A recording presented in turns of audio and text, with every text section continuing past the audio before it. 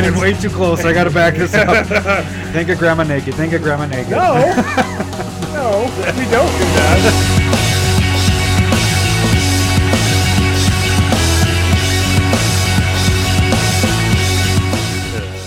Commander Smith, yeah.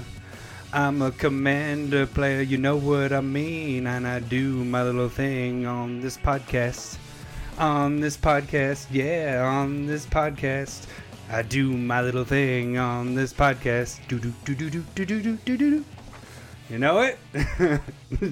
Is it? I definitely again, I have the song in my head, but I don't know it.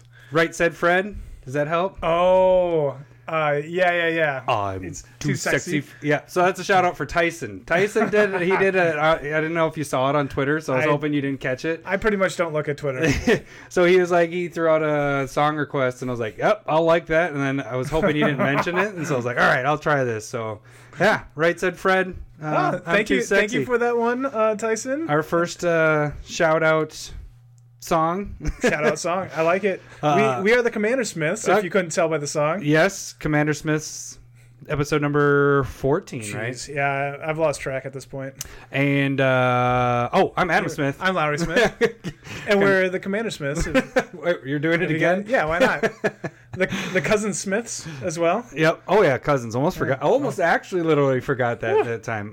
We don't want to do that. That's our shtick.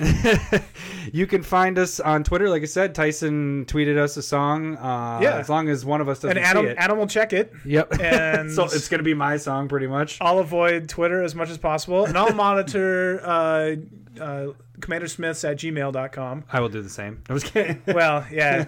I mean, that's kind of how we communicate. You come prepared. As well. You have your songs all ready weeks in advance. I go the minute before. So I had the beginning of that song. This is as much as I had was the Commander Smith. That was the only thing I had. And so then when you went upstairs, we had Lowry's son is here with us too. So we kind of. Long story longer, this podcast is fitting into the narrow hair of a weekend that it's jam-packed where we weren't going to be able to do this podcast. I was like, come up here, bring your son up here. My wife will watch him with all the boys. When she gets back from work. Yeah, when she gets back from work. But before your mom shows up from being out of Yeah, my mom's flying into town, and so we have a 2-hour window.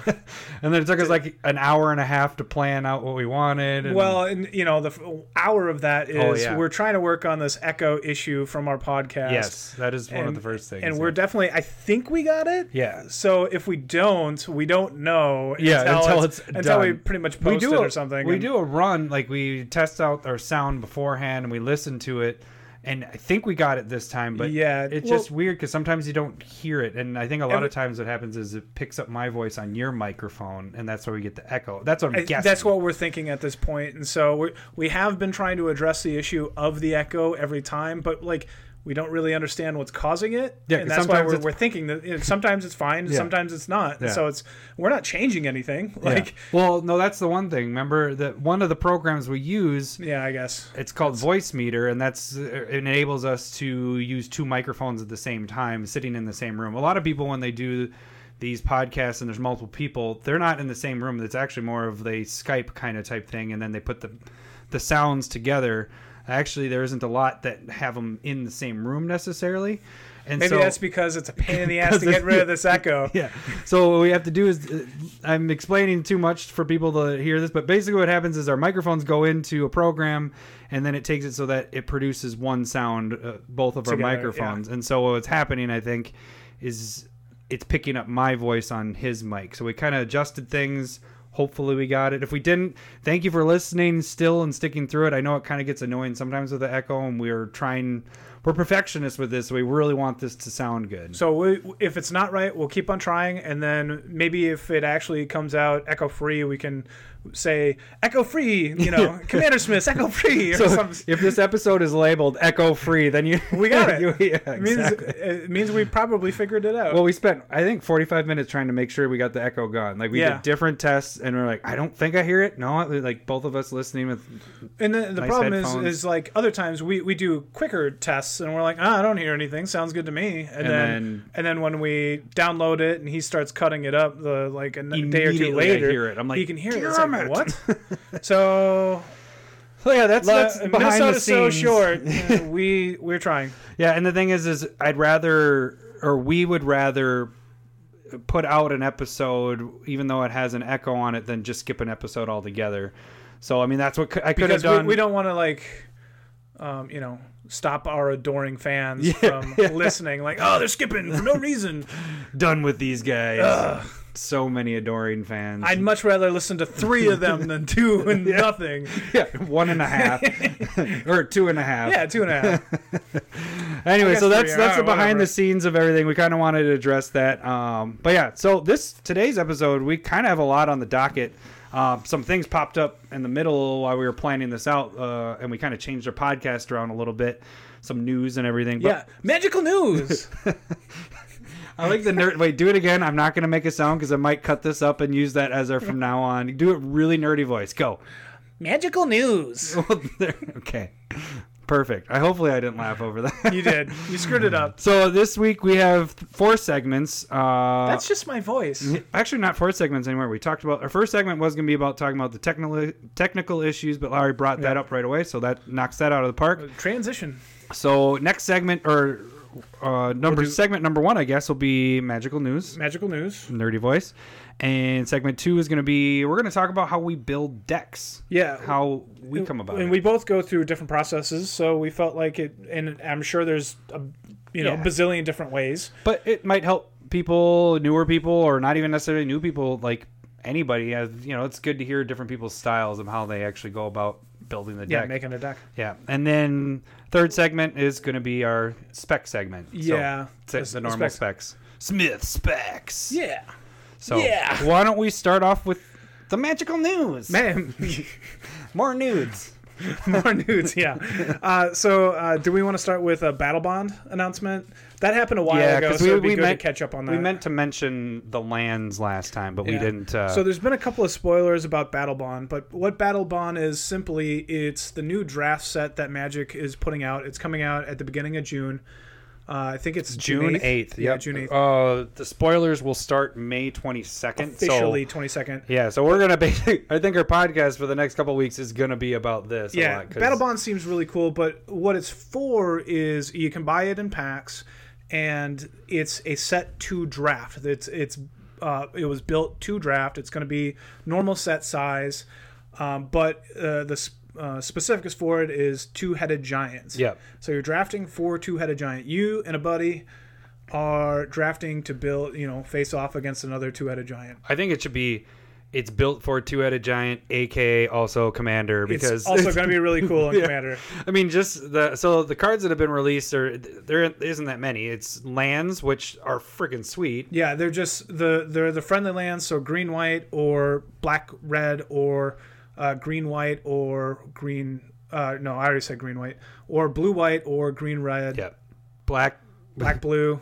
Yep, there we go. I think I got everything. So those are the friends. But the cool thing with these is when they come into play tapped unless you have 2 or more opponents. You're playing Commander, most of the time you're going to have 2 or more opponents. And so it's going to be solid in multiplayer Commander, and it's just, it's the art is kind of crazy with this though, doesn't it? It's all futuristic kind of looking stuff here. So it's interesting. Like that looks like a little penthouse suite. Well, it's a luxury suite. Yep. That's the name of the red the one that I was talking about. Yeah. So I mean, it looks pretty interesting. But then the stuff that just got spoiled today, these guys are pretty. Seems really sick. Cool. I like it. So one is I'll read the first one. It's a green card, 2 and 1 green, legendary creature, pure imaginative rascal, and it has partner with Toothy imaginary friend, but what that means is when this comes into play, you get to go search your deck for Toothy imaginary friend and put it into your hand.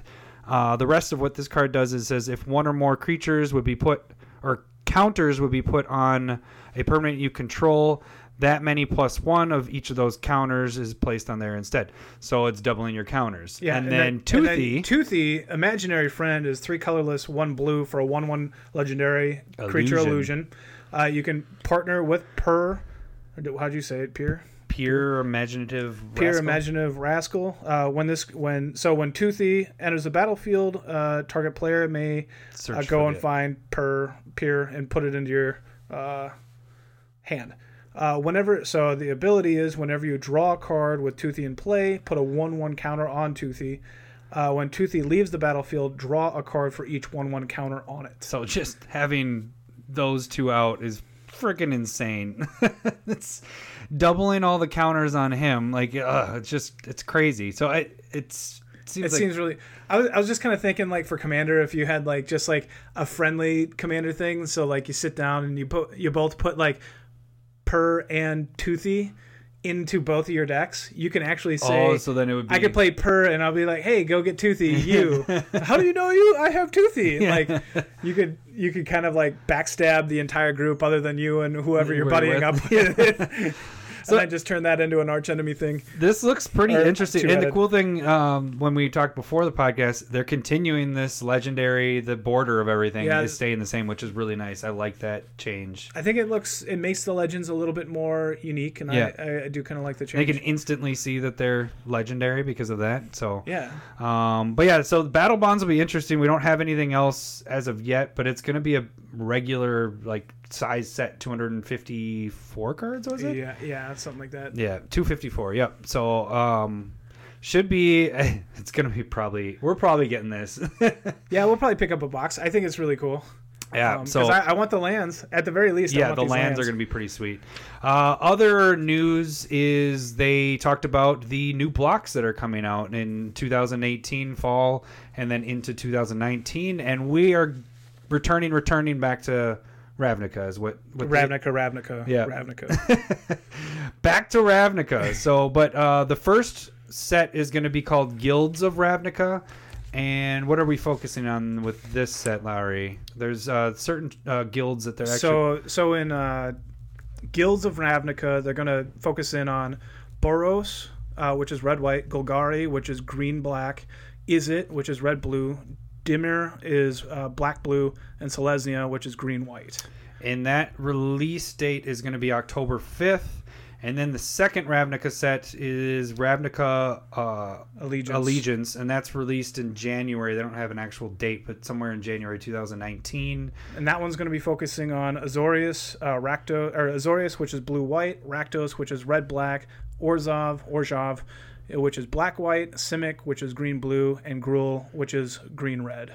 And then the third one, they don't know what the name of the set is yet, but they're doing the block it'll still stuff be again. Ravnica. Yeah, but it's would probably spoil whatever's happening for the story. Yeah. So it could be like Ravnica destroyed, and that'd be like, well, we know what's happening to Ravnica. No more Ravnica. Yeah. So it's kind of like with the last Innistrad set. Mm-hmm. They did, Shadows over Innistrad, and they didn't show the set symbol because it looked like Emrakul, and they didn't want to spoil that it's Emrakul. Yeah.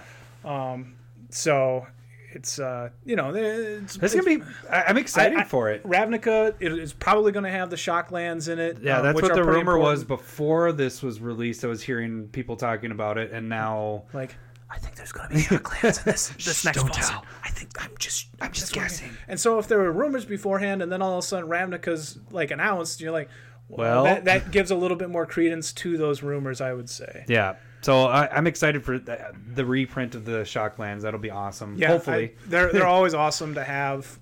Doesn't matter if they're $1 or $2. They can reprint those into the ground. They're solid cards because they're fetchable.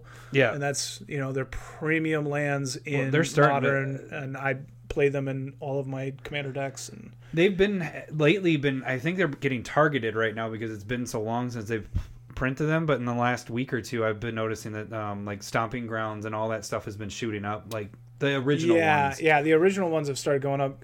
The art, in my opinion, is better in the original sets. You think so? Some of them I like better. Like I like Blue Black. I like the way that that one looks in the newer printing of that. It's everybody's opinion. It's your taste on it. I'm pretty sure if it's not my opinion, it's wrong. So we were having a discussion about the lands, and your favorite lands are the art wise. Oh, like for full art lands? Yeah, full art lands. In my opinion, I really like Unhinged. And mine is Unstable. Like, I just love the way that looked, and I was like, but I can understand Unstable, though. I can't understand Return to Ravnica lands being better than original Ravnica lands. Well, yeah, I mean, for art. But for the best art, like, that's, I typically want all my lands to be the unstable ones. I do like the, was it Unhinged? Unhinged lands. You don't like the unglued ones. I like the unglued ones. They have like, it's like a diamond full art with brown around it. But it almost looks like a picture that somebody took, and a really bad picture, more than a drawing. So I guess that's why it just looks different though. And I'm okay with different. Larry likes different. Yep. Very different. And was there any other news? Oh, the new Global Series decks is also featuring on June 22nd. This I'm a little confused as what it entails, like what we're actually dealing with, but they have revealed 2 new planeswalkers. Mu Yanling, is that how would you say? Yeah, I think so. So she's it's definitely Chinese. Yeah, so you can tell by the art that, well, when we were looking, I was like, oh, these look like Chinese stuff, and then it actually is reading it, focused more towards Chinese market, because these 2 are only going to be used, or modern can be used in the Chinese market, right? Isn't that what you kind of read? Well, so these 2 planeswalkers are legal in Chinese standard, and then legal in everything else. Yeah. But for some reason, it's specifically Chinese standard, but not everybody else's standard. Yeah. But then it'll be obviously legal in Legacy, Vintage, Modern, Commander. Yeah. So the blue one is 4 colorless, 2 blue. She comes in with 5 loyalty. Target creature can't be blocked. This turn is the +2. -3 is draw 2 cards. And then the -10 is tap all creatures your opponents control, and you take an extra turn after this one. And then the green one. The green one is Jiang Yanggu. Maybe. 4 colorless and a green. Planeswalker. 4 loyalty. It's +1. Target creature gets +2/+2 until end of turn. Woo. -1 if you don't control a creature named Mau, create a legendary 3/3 green hound creature named Mau. And he's in the picture, the little dog or whatever that is. It doesn't look very super cute. Very scary. Not very 3/3-ish. Yeah. Not even a hound. It looks like more of a puppy. And then you can -5 it for its ultimate. Until end of turn, target creature gains trample and gets +X/+X, where X is the number of lands you control. It's okay. I wouldn't say so. Yeah, so you can. It comes into play. You +1 it for +2/+2, whatever. And then you can -5 it and get a huge fatty Donkey Kong going. Donkey dog.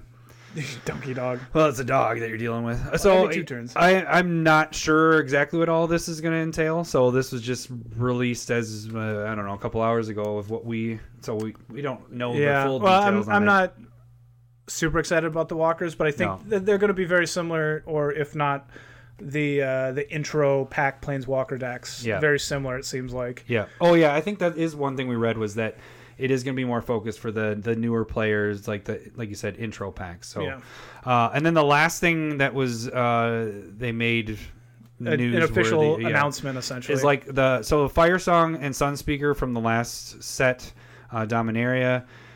The card is in a buy a box promo. They're going to continue that. They're going to have one card, maybe just one card, or maybe a couple cards that are only in the buy a box promo stuff that you can't get in opening packs. And so they're going to continue this to drive people to buy from your LGS, your local game store. So I'm bitter. Well, because we do like to buy it from, we get it a lot cheaper online. But if I'm going to be forced into doing dueling boxes with you, I want to do it at the cheapest price possible. Exactly. Well, because you lose all the time. Yeah. I barely make value. We're debating of buying another one, because then we do know of a store. Our friend Mike his buddy has still Fire Song and Sunspeakers left, and so we're like, do we want to get that? I mean, Fire Song and Sunspeakers still sitting. Oh, I guess it's dropped a bit. It's at $8 now. Yeah. So I don't know. We have to debate. We have to talk about if we want to do a round. We're going to have to Commander Smith debaters about that. I don't know. I'm leaning towards not necessarily getting it because we do have this. I'm interested in Battle Bond, and that's pretty dang close. I'd be much more interested in Battle Bond at this point. I thought it was going to come out until I read it. I thought it was just going to be like a Commander set where you're buying the whole set, a whole Battle Bond set. But this is going to be like a conspiracy. Giant, yeah. So yeah, you're right. This is much more similar to the conspiracy sets of the past. Yeah, so you're just buying packs, and hopefully you have the rarity and everything, just like a normal set in a way. It's a subset, but full. It's a subset set. All right, I think that's it for Magic news, right? I guess you could bring up. We forgot to talk about Core Set 2019 that's coming out this summer. Some cards were spoiled, but they're pretty meh. So we don't. Yeah, I'm saying they're out there. Go ahead and check it if you want. I don't want to talk about it, though. Yeah. So we can move on. All right. So let's move into segment 2, which is our deck building, how we build decks. Yeah. So very interesting how we both do it. We're going to kind of break it down into your general way of doing it. We kind of have it into, 4 parts? 3 parts? 3 or 4, but 4 parts? I mean, there's parts that go inside the parts. Yeah.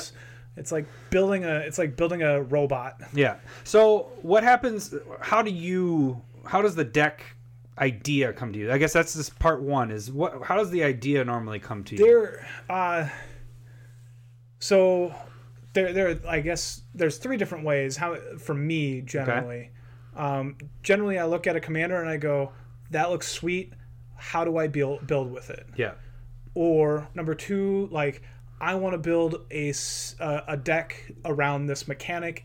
Is there going to end up being enough, and what commander works with that? That's more of what happens with me. Is that the second option is normally what happens. And then sometimes there's just a general card. Yeah. Where I'm like, I want to use this. How can I best utilize this inside of a deck? So does that happen with you with like not necessarily a legendary creature, like so that's not your commander, or are you saying? Yeah. No. It's more. I wish I had come up with an example, but like if I get a planeswalker that I've wanted for a while, and I go, I'd like to put this somewhere, and if it doesn't fit into any current deck, I go, how can I use this? So then you kind of build a deck around one of the 99, which is interesting. Yeah, that's a little tougher because you have to go and get that card that you want to work. And you need enough support out there for it to kind of work, and then you got to make sure that that something works in the colors. If you can find a commander that works for it, that one's a lot tougher to kind of work with. And so generally, I would say I find a commander, and I go, how can I build this? Yeah. So that's like how you're saying. I like how you went through it first because I generally your step 2 of way of doing it is the way that I 75% of the time it happens to me is like I see a commander and I'm like, holy crap, that mechanic is freaking sweet. How do I make this work in a deck? Mm-hmm. And then your first example of you see a commander and then try to make it work is probably what I do 25% of the time. Okay. So, yeah, but then I get obsessed with it. Like, then I start just going, okay, how do I make this work? Like, what do I need to do? So then I think that kind of gets into our next step. And so you get the idea. You figure out, okay, this is a cool commander that I want to use. How do I make this work? How do I get the best way of doing it? So then the next thing, what I do at least, is the collecting data. Yeah, so now this is where this is the most interesting part for me because what I do is I'll start off with that card, and it used to be mainly just Card Kingdom. I'd go on there, I'd see the card or cards that I know will work with it, and then I search for that card, I pull it up, and then it shows you what cards have been bought with it. Yeah. Or I'll do an advanced search for if I'm looking for a keyword. The problem that I've had with Card Kingdom is if it's a new card, like so if a new commander comes out, I go, it won't be what works with it? And they're all the new stuff. All of the new stuff. And so a lot of times I had to get away from that part of it. So generally, I guess mine is I go to the advanced search on Card Kingdom, and if it's a keyword that I'm looking for, where for example with what's the deck I have that plays from the bottom. Grenzo. So with Grenzo, I just did a keyword search of put cards at the bottom of your library. So cards, bottom, library. Those are the 3 keywords I put in there, and so then I sorted it between black and red, and then boom, boom, boom.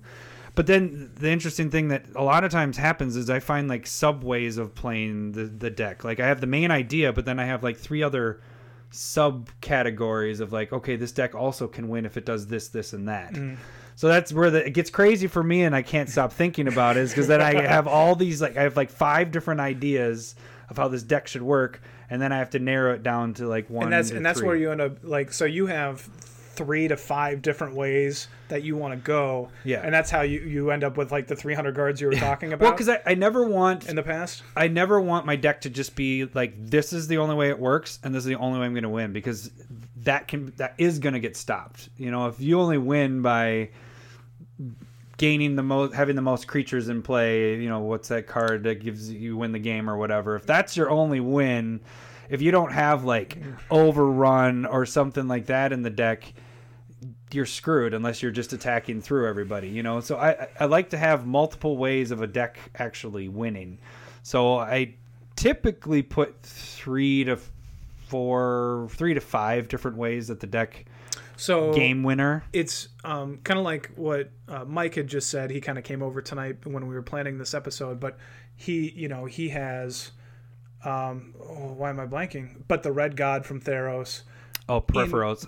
Yeah, thank you. And then there's another enchantment, but essentially those are great in Krenko decks, because if you're only relying on attacking with your mob of goblins, somebody can lay down, nobody can attack, and then Krenko's kind of effed if you don't have a different way of winning. Ensnaring Bridge, or like you did Maelstrom Pulse and removed all the counters or whatever. Yeah. And so if you have Purphoros in a deck, you can actually just get around that by just casting so similar to what you kind of think about, or what you do. Yeah. So what do you do for your collecting data stuff? How do you what do you do once your deck idea has been made? How do you go about, what's your next step? What I do is I have a pretty large collection, and so I generally have, like, I have a box of rares for each color, like the single boxes. So, you know, there's a couple hundred in there. So I thumb through them, and anything that pops out that seems to work in that theme, I'll just pull it out. Doesn't matter if it's good, if it's going to work, or anything. As long as it seems like it can work, I pull it out and put it in that pile. And, you know, I'll go through all that. And then I will go to, like, I still go to kind of Card Kingdom, and then I'll kind of thumb around on it, but not a whole ton. Generally, I've exhausted those resources through thumbing through. So generally I'll find 1 or 2. So like with Muldrotha, like I was able to find that cumulative upkeep worked with them, and I was like, oh, that's a really great idea. Yeah. And then I go through and, like, you know what, I did find those that actually works really well. Yeah. And so anything that'll give me a little bit of inspiration, I'm fine with that. And because I want to use the cards that I kind of have. Yeah. I don't want to go out and spend a bunch of money on a new deck. I have because enough we cards. have a lot of cards. Yeah. I have enough cards, and so that's not going to be the same thing for everybody. Yeah. But I would suggest look through your cards first, see what works. You know how many times I've done this where I've been like, oh, there's no way I have that card. And so then I like actually order it. I'm like, oh, get the foil one of that, get that. And then I'm going through my card, and it's literally like the next day I'm like going through, I'm like, oh my God, I have 10 copies of that card. Why did I? Normally it's not an expensive card because it would be in a separate spot. But I mean, it's like commons and stuff like that. I'm like, what the hell? Just look through your damn cards. Yeah, I use the cards that you have and then supplement them if you need to. Yeah, well, see, the problem when I get into that is, like, I have a binder that has my cards that are used, like, that I put in decks, and then I have a box that cards I don't ever use. I just put them in there and I barely look at them. Well, I should go through them before I order, but a lot of times I get trigger happy and I'm like, okay, get this in my cart, this in my cart, this in my cart. Yeah, and what I do is, like, I have them in, like, the single row boxes. Yeah. And then I only have like 2 or 3 in that of each, and then anything that I have extra, I just kind of put into a rare pile. Then in a color based form, and then I just kind of like, okay, I need more than, you know, I'm running out. I'll go find if I have others. Yeah. One resource that I would highly suggest using, that I've started using, because we haven't done EDH Rec, this is more recent for us to actually look at that, because And it's more for you. I only look at it like when we're doing about this stuff. Podcast, but I found at the end, not at the very end when I'm done, but to go on there and check, you can pick your commander that you're talking about, whatever one you want to use, and it'll show you the top cards that are used in that deck. So there's after my Slimefoot deck was all done and built, I went back and I looked at EDH Rec, and I saw, what was it, Constrictor, the snake, what is from it? Aether Revolt. Yeah, so I saw that one was heavily used, and I was like, oh yeah, that's a really good idea. And the reason I actually never saw it, because I had those set aside for a different deck, so they weren't ever in my binder, so I never came across it when I flipped through. So but I feel like EDH Rec is a very good source, because you can narrow it down to, if you find the commander, what cards it works with, and then you can switch it over to just that card in general, what it's used in combination with. So it doesn't have to be the commander. You can switch it so it shows you when that people use that card, they generally use this with it, not as a commander, just like in a deck. So, but that's kind of the final touch. I'll go back and look at that and be like, okay, there's a couple cards that I throw in there, but that's where it gets tricky, so, because I'm at 200 cards and then it goes to 300. And sometimes, because part of that too is like, if I'm going to sit down and buy cards, and like an example for Muldrotha, I had to I looked at it and I went, well, I don't have Secrets of the whatever enchantment, and I don't have River Kelpie. Mm-hmm. Like River Kelpie just went up to like $9-10. I'm like, F it. I'm not gonna do this. And then I try and find a different, cheaper source. Yeah. So I went and got the enchantment, and then I just made sure that I had some other form of card draw. Is that Secrets of the Dead? Yeah, that sounds right. It's just an uncommon from Innistrad's second set. I don't even remember what it is. Yeah. Nobody remembers. That's when that popped up. I was like, oh, I got those. I just had 6 of them sitting off to the side. I was like, all right, sell those for $7, $8. That was a nice little jump. Oh, the foils. Yeah. You had foils of the Secret of the Dead. Yeah. And then I think lastly, so then I think still with the collecting data part, after I get the idea, then it's the adding in the normals, the norms in it, the stuff that we talk about with core cards for commander when we talked about green and artifacts so far. I go and I look at, okay, what cards do I need in this deck from that I'm playing with the colors that fit in here? Like your Soul Rings are for sure going to be in there, and it just depends on what colors you're playing. So then you got to go and find the regulars that should be in there, which might... The glue. Yeah. So that's where it gets hard for me, because I have this list of, 100 cards. And then now I have to narrow it down. So this is why it's a long process for me to do it, because I tend to love every card. Because I agree with you. You need to go and get the glue, but I feel like if you can find some of the glue or the core cards that are on theme, I think that then it works. Yep. Then they weigh a little bit heavier than like the normal core card. But only if that works in theme. But you should always start off. I guess that's part of the beginning of it too. Is I'm like, okay, Sensei's top has to be in here, and this has to be in here. So those are the cards right away. I go through my main binder of the expensive ones. I'm like, okay, these for sure have to be in there. And then I kind of go with the glue stuff, or not the glue. The combo so stuff. Like an example that I can come up real quick is like, I really like Commander Sphere as a card, as 3-color artifact, taps for any color of your commander. Sack it for drawing a card.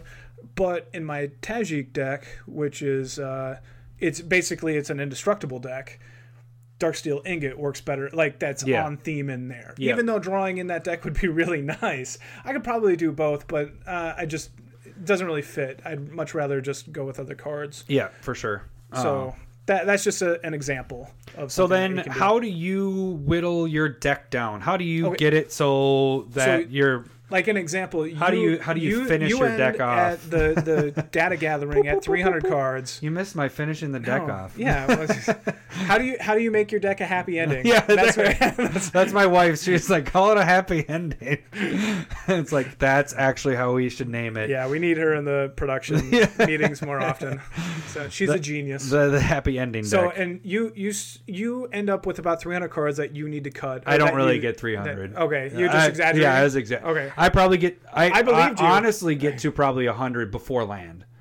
Yeah, I do too. I end up with 150 cards that I have to work with, and I know I set myself like for lands. I almost always have 38 lands, and I always want 12 basics. And I think it's good you do the 38. I'm at about 36 is where I generally get, depending on, but I'll go up to 38 too. So I go, mine's between 36 and 38. Depends on the casting cost of my stuff in the deck, if it's, but you typically do have a good land ratio. You have a very good, you tend to have the most land out every time we play. I want to make sure that I have land, and I want to be able to play it, and I hate having cards stuck in my hand. Yeah.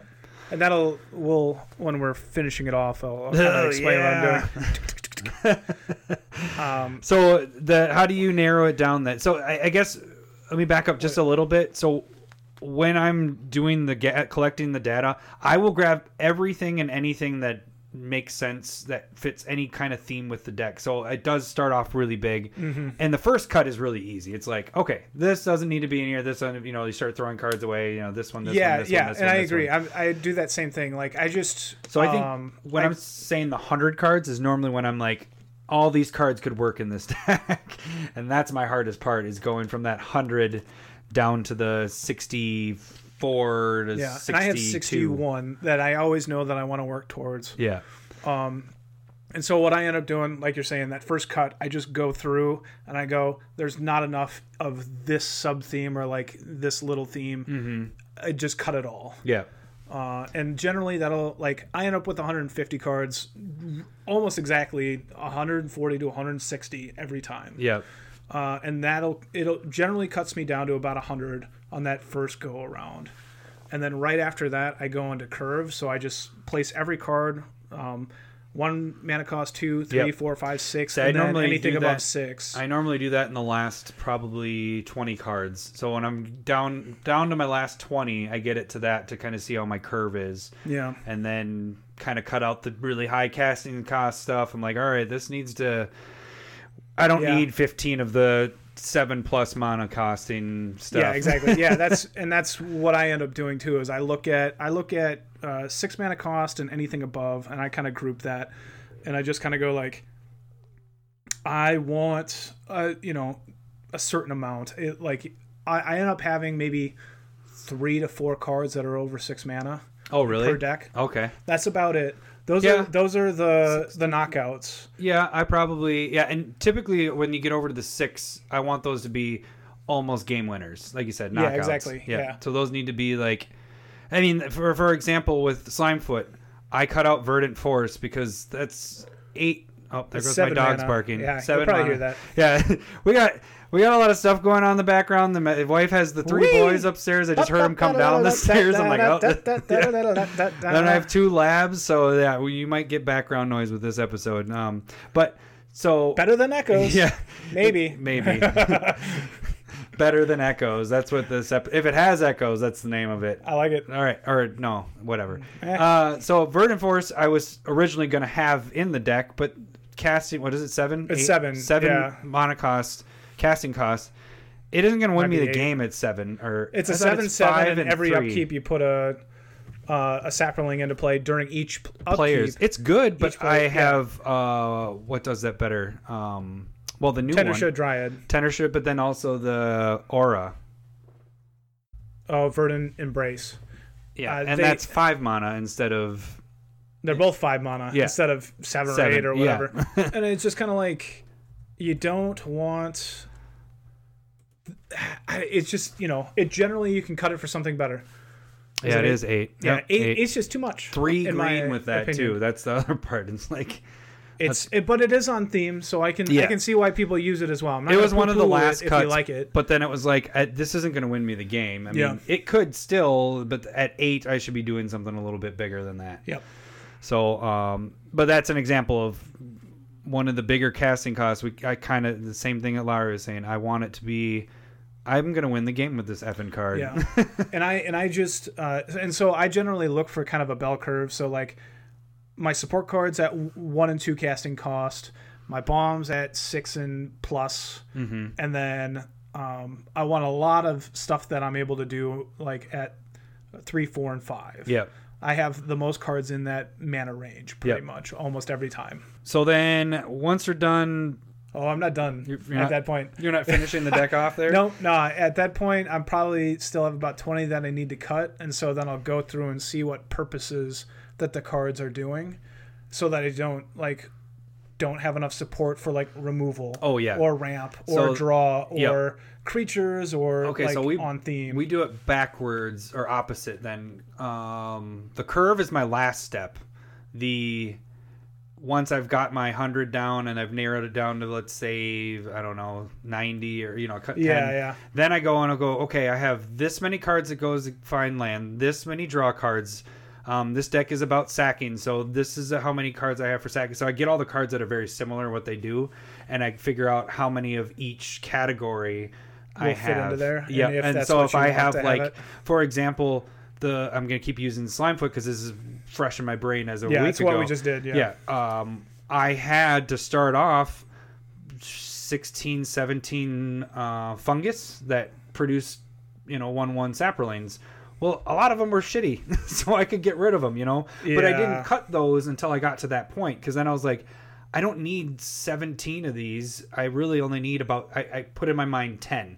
And then I had the other cards that produced as I cast them, like Saprolane Symbiosis and all that stuff. The ones that produce it. Yeah, or the ones that are when they're in play, like Slimefoot, you can create tokens. So I had a amount that I wanted there. Then I go to the bell curve. You do the other way, where you go bell curve, then to the categories. Is that what I'm getting? Yeah, basically the categories, and then I go back to curve again.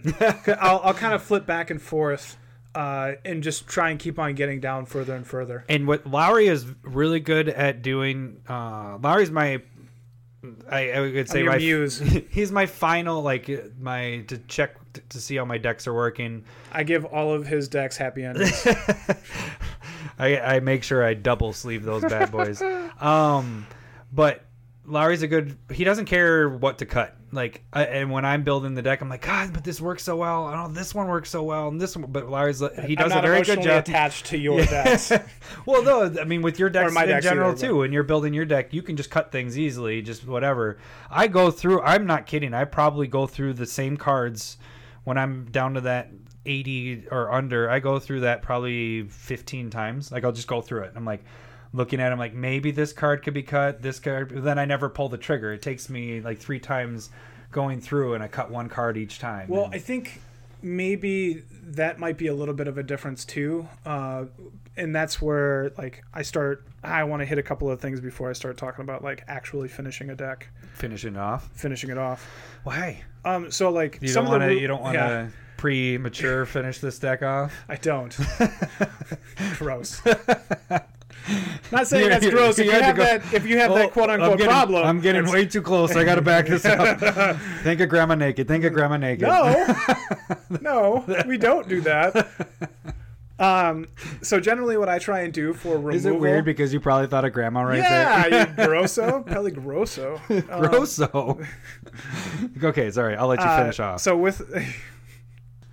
What I try and do for removal is I look for cards that deal with multiple answers. Mm-hmm. And so I don't want to just have destroy target creature. Yeah. I'd much rather have permanent or putrefy that says creature or artifact. But generally I want something that will deal with just about everything. Yeah. So I like Vindicate in my decks. I like Utter End. I like Beast Within. These are cards that say that's a permanent problem. Deal with that permanent. So you do the same thing. I at least have 1 to 2 answers for everything. Yeah. Everything. There needs to be not just mass removal. I guess if it's remove everything from the game, that's your dealing with everything. Yeah. Could use your Apocalypse in your red deck or something like that. But I do that too, where I make sure that there is an answer for everything, but that's where you find your cuts, is what you're saying, that if you just have something that's only specific to one thing and you have something that's and if I'm like, this is on theme, but it only deals with this thing and I'm lacking in these other problems, I'll cut the on theme card to deal with a known problem. Gotcha. And then the other thing, what you brought up, wraths. I try and look for wraths that give me an advantage or a bonus. Yeah. So like Decree of Pain, like how I use that with Slimefoot, where I'm drawing for all the creatures that die. I'm thinking that's one of them, but I'm thinking more like there's a wrath out there that has Convoke that destroys all non-token creatures. So if you're a token deck, I put that in my token deck. Yeah. Or like Earthquake in my dragon decks. Flying, yep. You know, I want to make sure that I want to still maintain advantage. Yeah. And and it's probably a personal, like a pet peeve of mine. Like Wrath of God's a really good card. I don't have it in any of my decks or Damnation. But I have a reason for that. I don't know about you. No, for me, it's a reset button. If somebody's winning, in my mind, I don't want to reset it if I don't. You want to be the one in the winning hand after everything, the dust settles. Yeah. So I don't want a dead card in my hand if I'm winning. Well, and that's the thing with Commander is you can afford to have those huge removals, and the ones that give you a benefit are going to cost a little bit more, like Decree of Pain or... Well, I mean, in Garruk's Wake, it's destroy all your opponent's creatures. Yeah, I would much rather play that. That gives me that advantage. Yeah, to I agree. The game. I don't have, like I said, I don't have a Damnation or. And again, there isn't any problem in having a Wrath the board, but I feel like that really slows down a game unless you have a plan for it. Like if it's just the last card you have in your hand, you're like, well, I'm losing Wrath of God. Let's make this thing last another hour. And in my mind, that's just. Like, come on, let's just move on to a new game, in my opinion. Yeah, if you're not trying to actually win at that point. Yeah. Unless I don't know. And again, there are different ways of doing it, too. Like, I would have Wrath of God and a Sliver Hive Lord deck. I think that's right. The one that gives all slivers indestructible. Yeah, that's what Trombley has. That's exactly what I would do. Yep. Yeah, because you're getting a benefit from it. Yep. Yeah. And so that's how I would look at it. Well, when I used to have that night deck where I made my that 60 card deck way back in the day. Yep. Not way back, I guess probably 10, 15 years ago. Way back. But that one was based off of them being indestructible, and so I did have wraths in there. The Exemplar, which wasn't... that was like M12. Yeah, that's way back in the day. Yeah, it was like 5 years ago. No, that wasn't when I had that. 7 years ago. It wasn't 15 years ago. Yeah, it was. No, we were like 17. Yeah, see? I didn't drive up there and play Magic with you. 15 years ago? I'm 35 Sunday. Big whoop. I don't care. You're coming to my party. We're going to play some slip and slide kickball, and it's going to be cold because it's freaking... I graduated the meteorology degree, and anytime that I try to plan something that's out freaking doors, weather just interferes with because I got a meteorology degree. Isn't it ironic? Don't you think? Yeah. It's like that song. No, it's like isn't even on your ironic. Day. There's not one part of that song that is even ironic. Think about it. But it's still this. I don't care. No, it's not ironic. It's the worst song. I mean, it's a great song from our childhood, but none of that song is ironic. I remember when that came out, my English teacher was like, "This is the stupidest song I've ever heard of. There's no freaking irony in what she's saying there." Anyways, we'll get off our Alanis Morissette She's tangent. From Canada. Give her a break. Canada, yeah. So after we finish off the deck, aka happy ending, what do we do next? We deck test. Test your deck.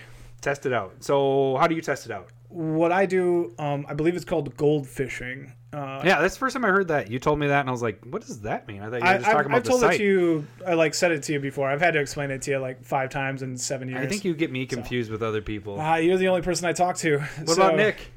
A lot of times you're... I've only known him for like 2 years, but I do talk with him, as well. So what I do is I just I shuffle up the deck, make sure that it's doing right, and I just draw 7 and I play through the deck. It's what I do rather than watching TV. I don't watch TV. I just goldfish my decks. Okay. And then basically it allows me to feel out how the deck's going to play. It doesn't show me where I'm going to run into problems necessarily, but it allows me to know, am I drawing my answers like enough? Am I able to play stuff on curve? Like, am I able to do stuff like turn 2, turn 3, turn 4? Are my tap lands getting in the way? Do I need to get rid of some of those and put in untapped lands? And so it's more of a feel game at the end there. How far do you go generally? How many cards do you play through? I'll go probably like way beyond a game. So I'll go like 20 turns. Oh, so you go quite a ways in. Yeah, I want to go and make sure that I can do something for a long game. Because if I run out of cards, then I start going, I need more draw. Or if I feel like, essentially I go until like I feel like I've completely won the game. Mm-hmm. So like there was, I rebuilt a Gahiji deck, and I was dealing 20 damage on turn 5. And I was like, this feels really good. I pretty much won this game. Let's see how I do. Let's see if that's consistent. Am I going to do that? And that's unrealistic. But being able to do that unhindered, is just a feel that out part of it for me. So I do generally the same thing, except I actually deck test it against another deck that I have. I'll start off like with an easier deck that isn't very quick, depending on how this deck is built. So like, it kind of goes through a gauntlet. Exactly. Well, but even if it loses to those decks, I'll still test it to other decks like more powerful. I'll just test to see how it handles different situations. And it's funny because I've done this my whole life. When I build a new deck, I would test it. When I was younger, I'd have like one deck that I wanted to win more than the other, so I'd like cheat for it. I'm like, I'm not gonna play that spell because that would hurt my favorite deck. Yeah, exactly. Right. I don't do that now, but it was funny then because I can still remember that being like, no, I'm just gonna skip attacking even though it would kill that deck. I'm just gonna sit here. But I want to test it out to see different situations of what its weaknesses are and what its strengths are. So like I like to have another deck that I'm playing. And I like all my decks that I'm playing, so I don't have a favorite. I'm just testing it out to see how it runs. And I go about the same amount. I go until there's a game, the game is won. Yep. And I generally do it a couple times to the same decks. So I'll do like 3 times. And then if I have time, I'll do 3 times with another deck that night, or I'll do it over a span of a couple nights. Yeah, and I think I think yours is a bit more thorough, but mine, all I want to make sure is like that it works. Yep, running the way I understand. Like people are going to try and stop me. It's going to be, you want to make sure that you want your protection in there. Are you drawing enough protection? Are you getting your condoms? Yeah, I was like, I kind of wanted to make a joke with that. I was like, God, you're childish, Adam. Just just get it out of your head. And then you went there. Yeah. Way to go, Lowry. I don't I'm childish, feel alone. apparently. Sometimes I'm like, I'm alone. Just dirty man. And so, but I think this is why I'm quicker with my cuts too, is because so like after making the deck, I have the extra cards so like if I have 2 or 3 of one card and I put it in the deck, I have 2 left over. So I put that in a specific pile of cards that I'm using, and then anything that I cut, I have in a different pile but right next to me. And then any card that I feel like that's not working, you might substitute I already have my pile that I can go through and substitute cards in. Yeah. And so and then I'm like, that didn't really work the way I wanted it to. Let's see if I can get something better in there. Or like, this is just too high, or my hands get too clogged. Either I got to ramp harder or I got to lower my curve. Yep. So it gives me that feel. We're at the same boat with that because I have a sideboard-ish kind of thing where I have about 5 to 10 cards that I'm like, okay, these could work in this deck if something isn't working. And I do get it. When I go and we play our multiplayer games, I know immediately like what cards I don't need anymore. Like I once I get in a game, I'm like, this card just doesn't work in this deck. So then I substitute those out. Yeah. Then if I know it doesn't work in the deck, I just, put it back in the binder. If I'm still unsure, I have the sideboard sitting there of what I want to sub in and sub out. So then our final test is testing against each other. Multiplayer. In multiplayer, play it at a game, and then you sit down and go. Generally, I do after leading up to like a game night. I'll sit down and go through the decks that I want to play and go like I'll focus in on like goldfishing with them, and I'll tweak them before we play. And then that night I'll go home. Even if it's like 2 a.m, I'll sit down for like 2 hours and tweak everything. Oh, really? Nice. Yeah. Because I'm already jacked up from having all that soda and like all that Mountain Dew. Woo!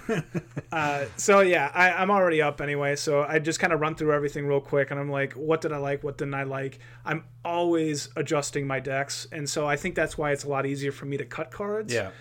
I'm in my process takes probably about 3 to 4 hours. Okay. To build a deck? To build a deck. Oh man, mine's days. I know. That's why I wanted to, like, I go through and I have most of the cards.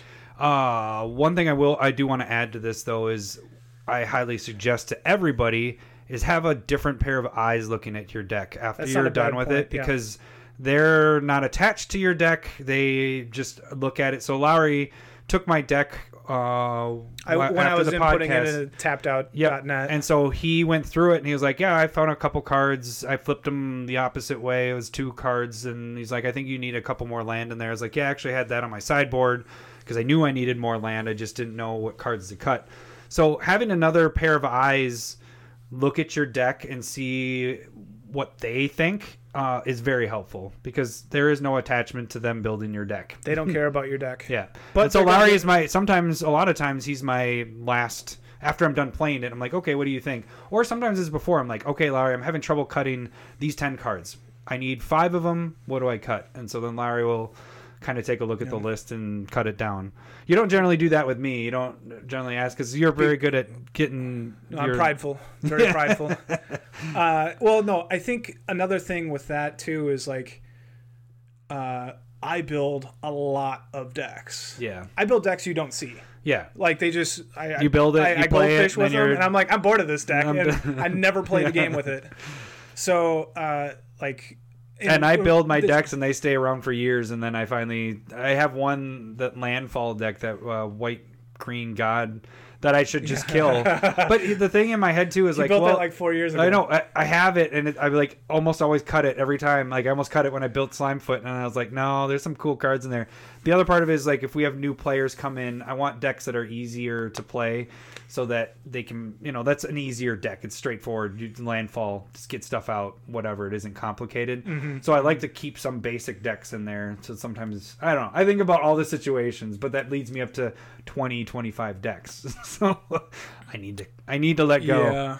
Let it go. And again, let it go. Because remember when we were kids, like, and we just did 60 card casual, I always had 15 decks with me. Yeah. And I know you and Jake would always be like...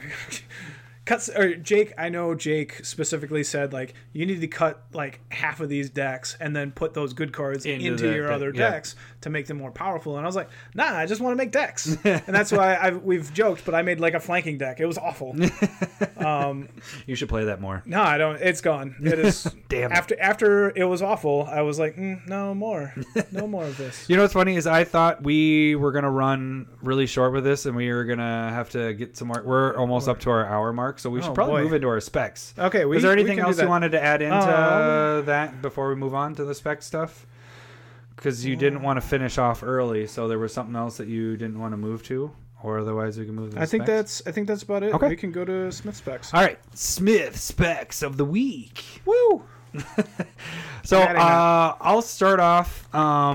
This one's actually recent, as of Dominaria recent. We have Oath of Teferi. The only reason I came across this card, we both thought this card was really good when we were doing the spoiler stuff. Cool.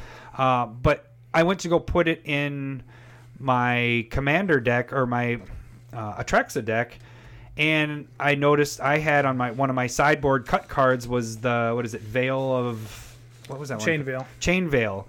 And Chain Veil it's a similar card. It's a four casting cost artifact. When it comes into play, you may tap 4 and tap it at any point, and you can do your Planeswalkers can do a second ability that turn.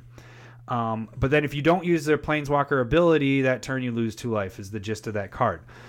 Oath of Teferi does the same thing. It's 3, a white and a blue, and it's a legendary enchantment. When it comes into play, you remove one of your permanents from the game. It comes back to play at the end of your turn. But then all your planeswalkers can use their abilities 2 times each turn. There's no tapping involved. Yeah, it just seems ridiculous. So my thought is, yeah, this card is brand new, but the Veil is over a $20 foil right now, and this is sitting at $4. You could probably pick up this for $4 for the foil of Oath of Teferi. Now, the difference is the Veil is mythic, while this is a rare, but the drop from the Veil, actually, I should say it used to be a $20 card. I think you can probably, it dropped $5 once Dominaria came out, and I solely am pointing this out because of Oath of Teferi. I think the culprit of why that dropped.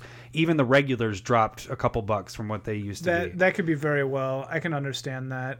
One part, I just thought about it here, but I know that the Chain Veil goes infinite with the Commander Teferi.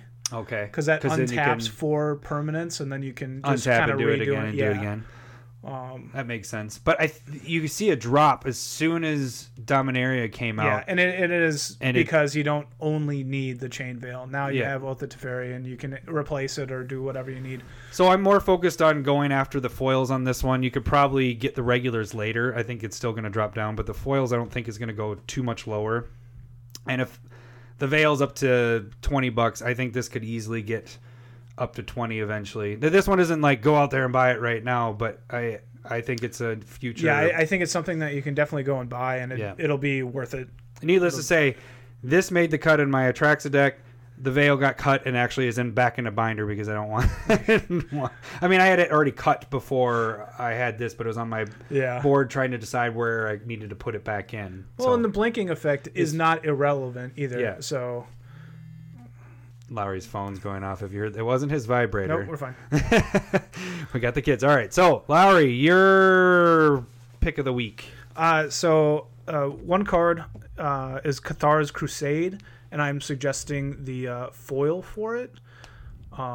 So you're looking at the Avacyn restored version? Foil. Yeah, there isn't another foil version. Yeah. But it was reprinted, but the card is 3 total times. Yeah, it's been reprinted in the Commander product because it's crazy in good. Commander. So right now it's sitting around $11, $12 at the foil version, but it doesn't look that powerful really unless you play with it in Commander, and the thing is freaking bonkers. Yeah, it's ridiculous. Now, I'll say I hate playing with it and against it because it's time consuming. Yeah. But it's really like powerful. Casting the creature and putting the counters on and all that stuff. And then you go 1, 1, 1, 1. Cast another creature. 1, 1, 1, 1, 1. Token comes into play. 1, 1, 1. It's time consuming. So, but it's a really good card. Yeah. So I would suggest at least go out and make sure you have one. Core cards for white. Probably. We haven't been there yet. They probably will. That's like a year away. Yeah. So then my next pick is Torment of Hailfire. This is from Hour of Devastation, and I'm focused on the foils of these bad boys. It isn't used a ton yet in EDH decks, but this can be freaking a game winner. It's really good. I've had it.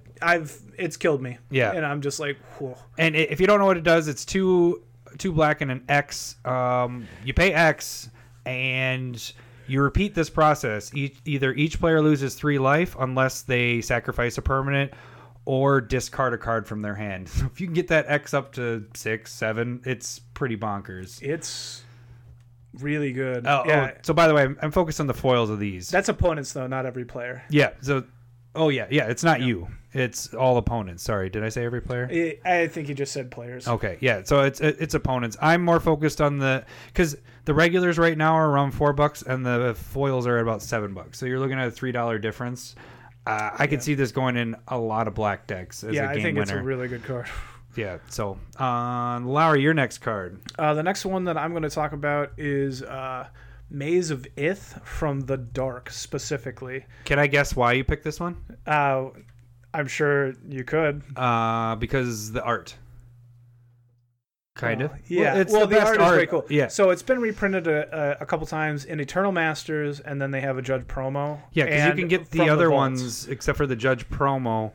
You can get the foils for under 20, and this is at 20. But the art in this is the art is crazy. Way cooler. But just like it's a little bit like the older cards, even if they're used and or reprinted, the older versions have been going up. So like Ball Lightning from the Dark is like $60-$70 right now. Where you can get Ball Lightning for like $3 and cheaper than that. Because I think I got my foil Ball Lightning for like $1. Like, yeah, it's been reprinted so many times, but the older version of it is just much more expensive. And it's the only art of that. Yeah, and Maze of Ith hasn't really gone up in a long time. No, I can see it starting to go up. Well, the Dark is being targeted a lot. That the whole reserve list thing, it's starting to spread to just a lot of cards. Yeah. It's not even reserve list cards, and there's just spiking, getting into I think that's going to be a new segment that we're kind of working on, and it'll fit in whenever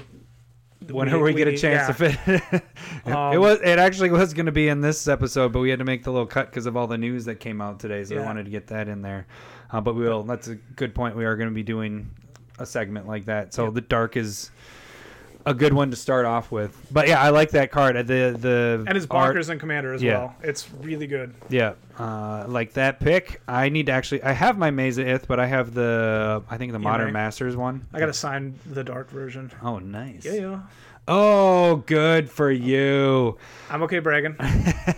So my next pick is Seasons Past. It's Shadows over Innistrad. So this is going to be weird because I normally say go for the foil. Well, I think missing the boat on the foil. I actually had this on my list to go after the foil a couple months ago. And since Dominaria came out, it jumped from $5 to over $20. So I think we're past that on the foils, but the regulars haven't really moved much.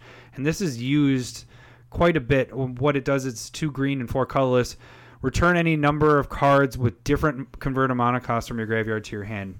And it's kind of crazy in Commander because you're going to have a lot of crap in your graveyard. Yeah, it's a lot of card advantage. So I'm not saying this is going to get up to 20 or anything, but this is $1 right now. And I bet you we're going to get over $5, $6, $7, $8 in the next couple of years. So, I mean, pick up a couple of these, but the foils, unless we get a drop down with them, they're gone. I'm like, damn it, why didn't I pick up that? I think it's peaked a bit for the foil. But like you said, I can see it getting up to $7 or $8 as a regular. Yeah. And that'd be worth the buy right there. Yep. And then, Larry, your last one. The last one is Ghalta Primal Hunger. Which I like this one that you point this out. And specifically the full art promo, which is a foil. That's sitting right around $7 right now. Yeah. And it's gorgeous. I bought 2 of them.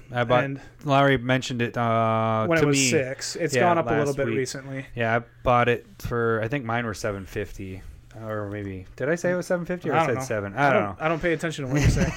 So yeah, I picked up 6 of those. But I like it a lot. And what it does is a 12/12 Trampler, and its mana cost goes down for each point of power on your side of the battlefield. So like if you have 5 points of power, it would normally cost 12, but after that it costs 7. And if you have 10 total power on your side, it costs 2 green to get a 2 or 12/12 Trampler. Yeah, and I think one of the big reasons with this too is just over the last week or so, it's being used in a lot of the standard decks. Yeah, and so the price for the regular one has jumped up a couple bucks. Actually, it's the regular's sitting at $7. The full art promo foil is sitting about like $7.50, $8. So I mean, you're looking at $1 more, and you're looking at full art that looks sweeter than all the other art here. So I highly suggest going and just getting that because I don't think that's going to dip after rotation. The other 2 I would say is going to dip after rotation, but the full art. Even that, I think that might make it spike here soon. And when it spikes, I would sell all your copies except for whatever playset you want. Whatever you're playing, yeah. So, yeah, I like that one. That's why I jumped on board.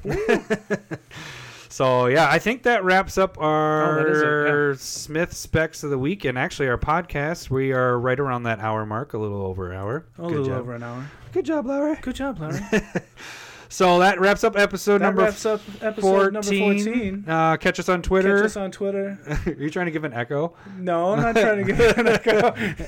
You can catch us at Twitter at Commander Smiths. Like I said, Tyson gave us the first shout out song, and then Adam will respond probably to you. So mainly do it when it's my week to do it, and then I will do that song. That's probably accurate, yeah. And then you can also email us at commandersmiths@gmail.com. Like I said, you can do the song request there as well. Just put the name of who you want to sing it. You might like Lowry's baritone voice singing it, or my really high-pitched voice. My Mickey Mouse. If you want me to do Mickey Mouse singing it, I could definitely do that. I might have to do that. You should do the Mickey Mouse theme song. M-I-K-C-M-I-C-K-E-Y. Commander Smith's No, then I just sound like the old guy from Family Guy. Oh my goodness. Yeah, you would. Hey there, muscly arm. All right. And then you can also follow us or subscribe to us on YouTube, just Commander Smiths. And I think that should do it for this week. Thanks for listening. All right, we'll catch you next week. Maybe. No, probably, yeah. All right, bye. Commander. Wait, are you listening to Milli Vanilli now? Commander Smiths. I've just had it stuck in my head for like 8 weeks.